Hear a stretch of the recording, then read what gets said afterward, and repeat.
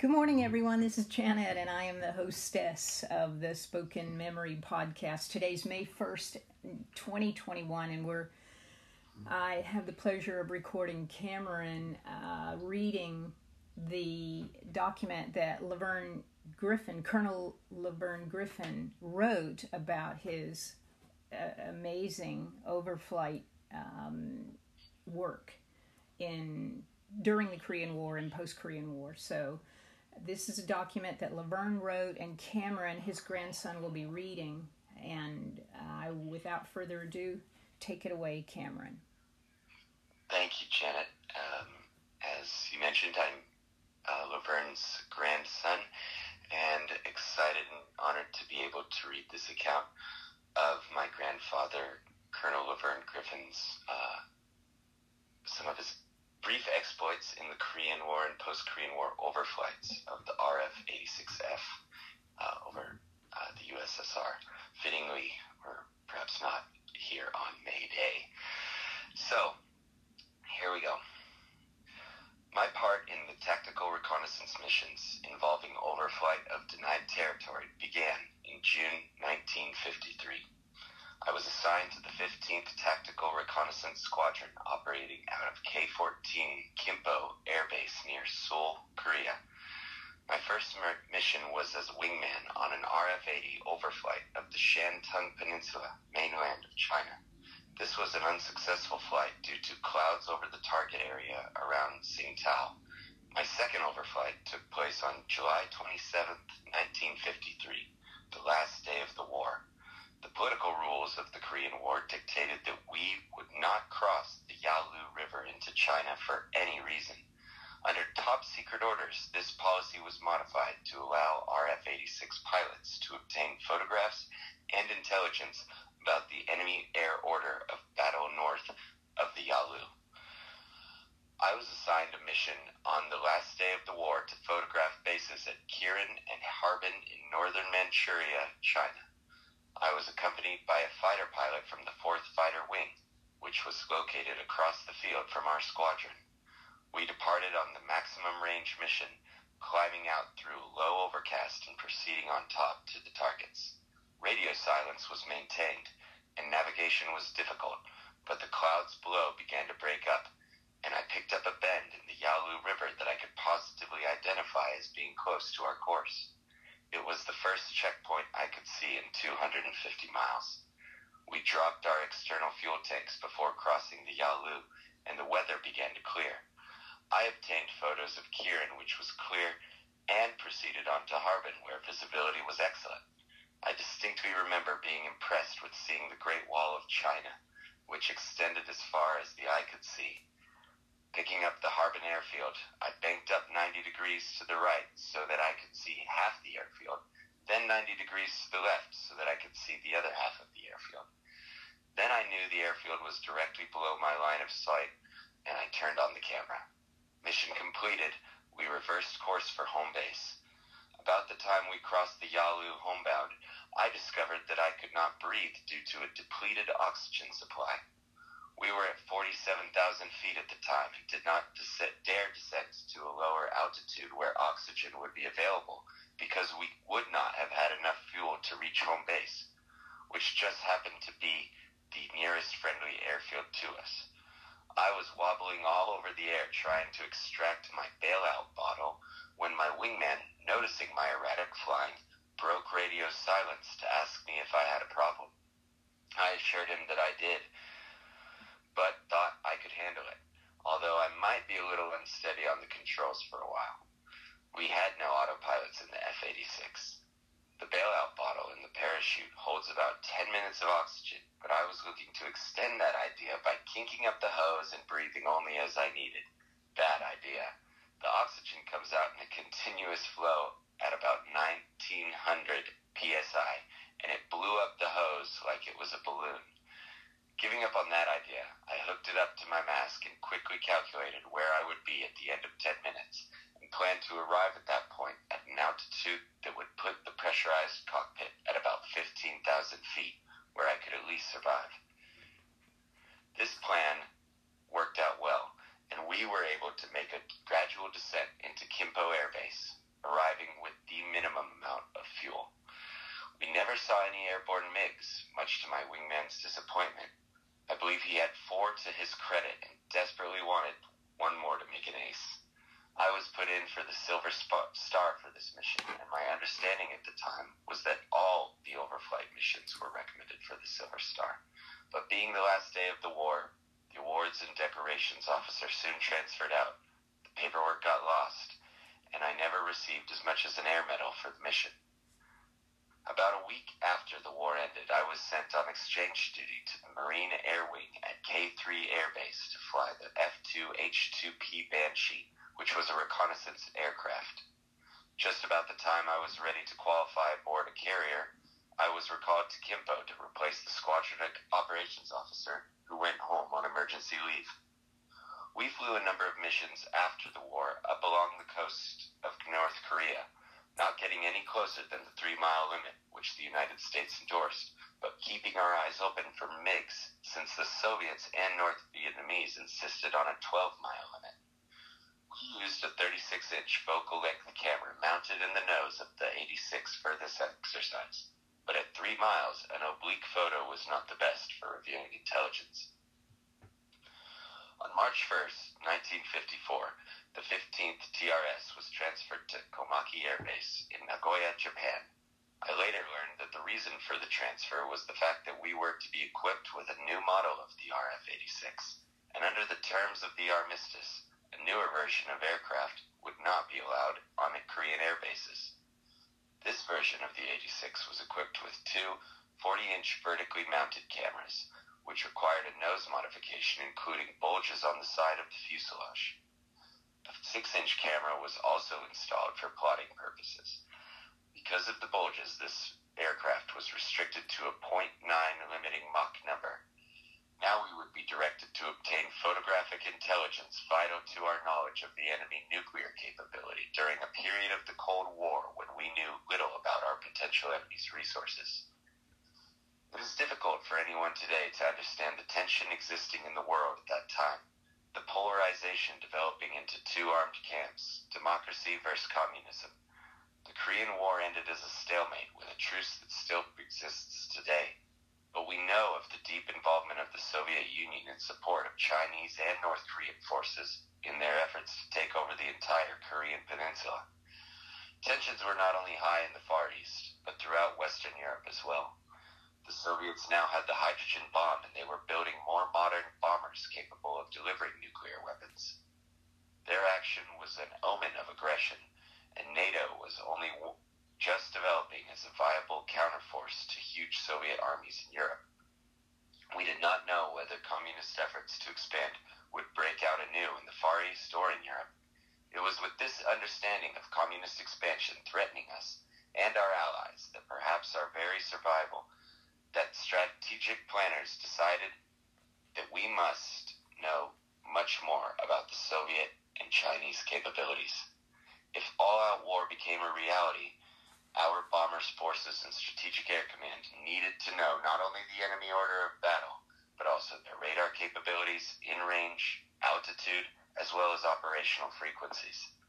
SAC, Strategic Air Command, needed to know how to jam those frequencies and be knowledgeable of the best avenues of penetration. It was then decided at the highest level that we would be launched on top-secret overflight missions, first over the Vladivostok area, later to places like Port Arthur, Darien, Shanghai, Mukden, Khabarovsk, and Soviet submarine pens.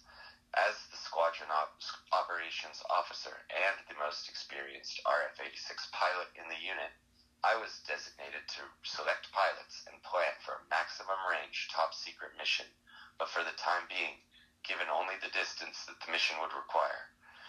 Before we could fly the mission, we had to fly practice missions locally, using the same distances we would be required to cover on the actual flight. This would allow us to check our cruise control procedures, power settings, and included dropping all external tanks at the appropriate times to determine how long we could remain airborne and still have minimum fuel for landing.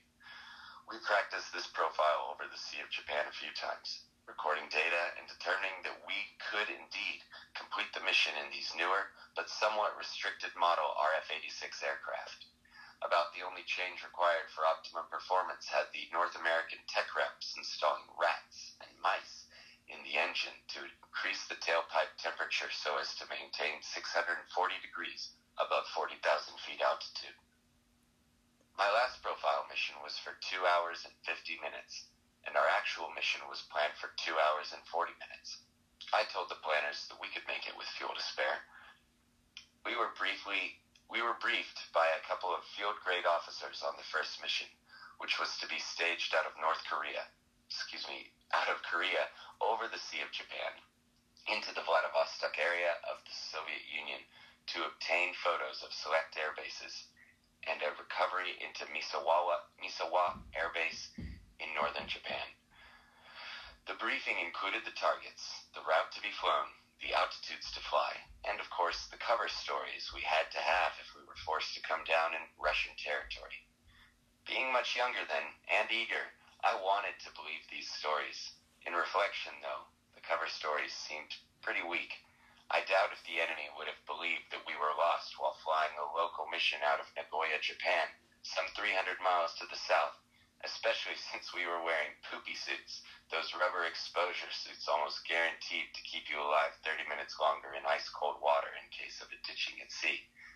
Some smart electronic guys had calculated that the Russian radar would not be able to see us above 38,000 feet, so that before crossing the 40th parallel, we had to climb above 38,000, above which we were assured we would be invisible to Soviet radar. Our flight would stage out of Osan, Korea, where there was a long runway at K-55 Air Base. We would top off all of 4 external tanks of fuel, 2 200-gallon tanks, and 2 120-gallon tanks. Head out over the Sea of Japan and drop the 200-gallon tanks, which still contained some fuel, so that we could climb above 38,000 feet before reaching 40 degrees north latitude and eventually reaching 42,000 feet before entering Soviet airspace. We would carry the 120-gallon tanks until we exited the Russian mainland and at least 12 miles out to sea. No sense in leaving a couple of fuel tanks in Vladivostok that said "Made in USA." On the 21st of March, 1954, 6 RF-86 Sabres departed Komaki Aerodrome, Japan, for Osan, Korea, about an hour-and-a-half flight. The pilots with me were Lieutenant Bill Bissett, Major George Saylor, Lieutenant Larry Garrison, Lieutenant Sam Dickens, and Lieutenant Pete Garrison. Dickens and Garrison would be spares who would return to the base if the first 4 aircraft dropped tanks and got to 38,000 feet without any problems. Upon landing at K-55, our aircraft were met and whisked inside a huge hangar so as to not be detected by any outsiders who might wonder at these 86s with the bulges on the nose. Next morning was a beautifully clear day, and we checked our en route weather and winds, refined the flight plan for the winds, and briefed for the mission.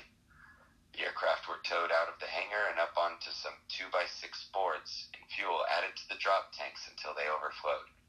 We cranked up the engines and taxied to the runway without delay, using a green light from the tower for clearance. There would be absolute radio silence on this flight, except for an emergency. We departed to the east using a lot of takeoff roll with a heavy load and headed out on course. The climb to altitude was uneventful, and 8 200-gallon tanks from 4 aircraft were jettisoned successfully over the Sea of Japan. We closed up the formation and gave each other the thumbs up to signify that the drops were clean and the aircraft looked okay. At this point, the disappointed spare pilots waved goodbye and returned to Komaki Air Base, Japan. 4 of us continued on in tactical formation, wingman with their eyes on a swivel to detect possible MiG-15 interceptors. As we approached the coast near Vladivostok, the 2 elements split up as each element had a specific target to photograph. It was shortly after this that I heard the transmission, Alabama. This transmission brought a tingle down my spine. Alabama was the code word of our companion element for pulling contrails, which would be a dead giveaway to revealing our presence over the Soviet mainland. The code word for our element was California. I looked at my wingman Bissett Since he was not pulling any contrails, I continued to press on over the Vladivostok area, nervously, I might add.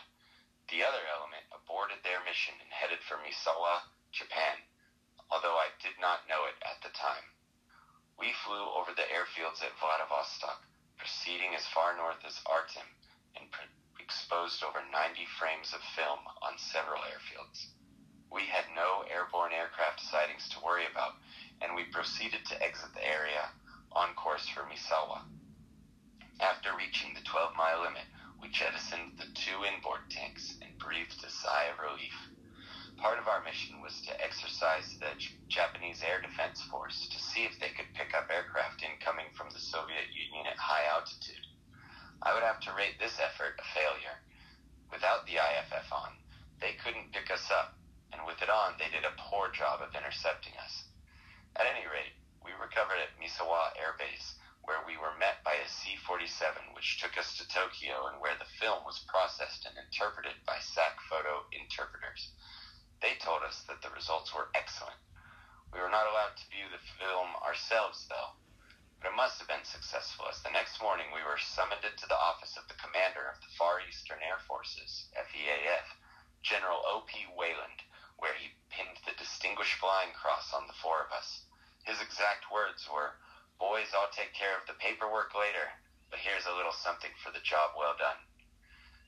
I guess we would have done anything for that, General. I was the leader of the next 2 missions, which were in the same general area, Vladivostok, one of them on 3 April 1954, and one of them on April 22nd, 1954. I selected a few different pilots for this mission, my motive being to ensure that all the qualified 86 pilots had a chance to obtain a Distinguished Flying Cross for their efforts. My wingman on the 3rd of April mission was Lieutenant Sam Dickens, and on the 22nd April mission, Lieutenant Frank Halstead. On the last mission, we sighted an airborne MiG about 5,000 feet below us as we were exiting the area. After determining that he did not see us, I maneuvered on over top of him and took his picture. Upon examining the film, the photo interpreter rushed out of the lab and says, "Do you know what you got on this film?" I said that I hoped I had gotten the targets, and he said, "No, I mean the airplane." I said, "You mean that MiG-15 that flew under us?" He said, "That's not a MiG-15, it's a MiG-17, and we didn't know that they were deployed east of the Urals." And that is how a lucky strike extra picture became a valuable intelligence find. I rotated back to Shaw Air Force Base, South Carolina, on the 1st of May, 1954, and thus ended my career as an overflight pilot. While at Shaw, I received 2 more Distinguished Flying Crosses for the last 2 missions I had flown in April 1954. I know that all the pilots who were with me on the first 3 overflights received a Distinguished Flying Cross. I never knew if there were other missions, although I expected that more had been flown.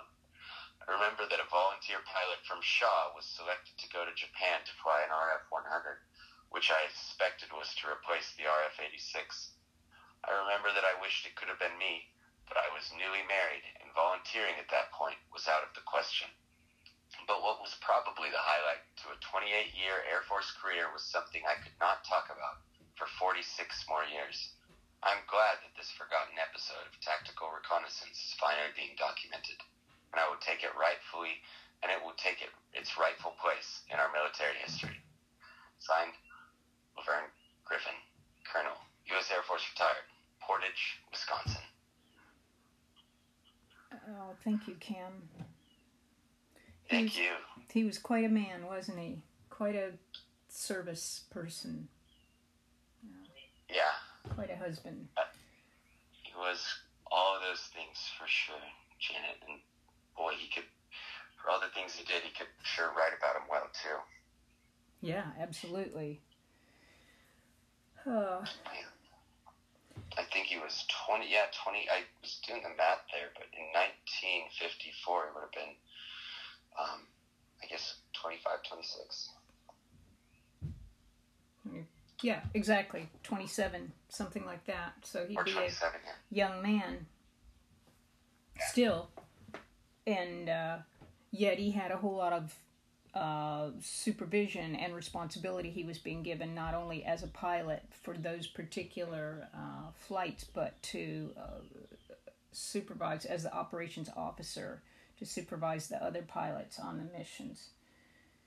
Just amazing. He continually amazes me with his skills and abilities and his activities that he engaged in. Yeah, I mean, having a leadership role like that, and then even, I mean, as much as he, that story itself says a lot about it. There was 3 pages on procedure, a good 2 paragraphs about mentioning but at least 2 paragraphs in there mentioning his flight mates, his wingmen, and ensuring that they all could get a distinguished flying cross. I mean, at that age and that leadership, he was already looking out for everyone else. And then only at the end does he have a very quick 1-paragraph blurb about the find of that MiG-17, which was enormous. I mean, other people might have made that whole story just about that and themselves, but he was a guy that always thought about other people and trying to bring them up too. I like this story because it really shows the grift that I grew up in and was fortunate enough to know. Yeah, amen. Quite a man. Yeah. Thank you for doing this. I appreciate it. Thank you. It was an honor to let me read this. I'm sure I am excited and a little nervous to hear certainly my voice over it. I never think it sounds as good as I hate to hear it, to be honest with you. I almost can't stand it. Well, you don't have to listen to it, but we will.